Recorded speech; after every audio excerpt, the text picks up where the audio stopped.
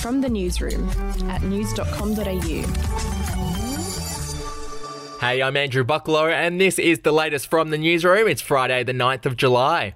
New South Wales Premier Gladys Berejiklian has suggested the lockdown in Greater Sydney could be extended beyond July 16.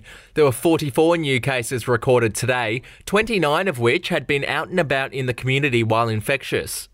New South Wales is facing the biggest challenge we have faced since the pandemic started. And I don't say that lightly.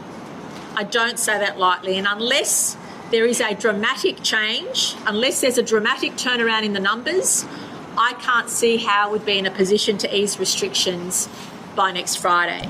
Restrictions have now been tightened in Sydney. Outdoor exercise has been reduced from 10 people to just 2 people and only within 10 kilometres of home. Funerals will also be capped at 10 people. In other news, Prime Minister Scott Morrison has vowed to intervene after a pub in Melbourne was told it couldn't offer free beers to people who'd been vaccinated. The promotion by the Prince Alfred Hotel in Port Melbourne was shut down by the Therapeutic Goods Administration, who said that alcoholic vaccine incentives were banned. Here's what Mr Morrison had to say about that on Sunrise. I mean, the TGA are just doing their job. Those rules are there for important reasons, so drug companies can't offer drugs and cigarettes to people to buy their prescription drugs. So it's a sensible rule, but in these circumstances, the national interest is to get vaccinated. So to the PA down there in Melbourne, good on you for getting behind the national effort. We'll get it sorted. Common sense will prevail. Cheers. Overseas, and Fiji has announced plans to make the coronavirus vaccine compulsory for all workers, with the PM saying no jab, no job. All public servants will be dismissed if they haven't received both doses of a vaccine by November 1st. Private sector employees must have at least one jab by August 1st, with individuals facing hefty fines if they fail to comply and companies threatened with being shut down. To sport, Nick Kyrgios has decided to withdraw from the Tokyo Olympics. He announced on social media that the thought of playing in front of empty stadiums at the Games just doesn't sit right with him. Kyrgios added that he'll now take some time to get his body right after he pulled out of Wimbledon in the 3rd round with an ab injury. We'll be back in a moment.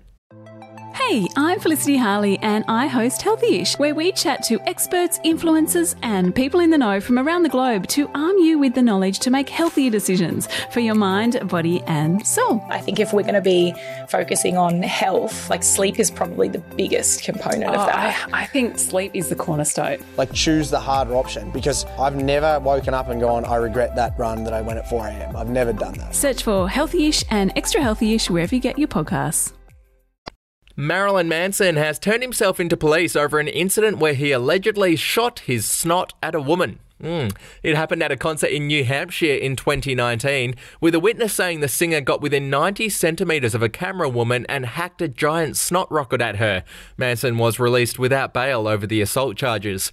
And finally, the director of Basic Instinct has hit back at Sharon Stone's claim that she was tricked into removing her underwear for the film's most iconic scene. Stone claimed in a recent memoir that she was promised no frontal nudity would be included in the final edit. But director Paul Verhoeven claimed his memory is radically different from Stone's and that the actress knew exactly what the deal was.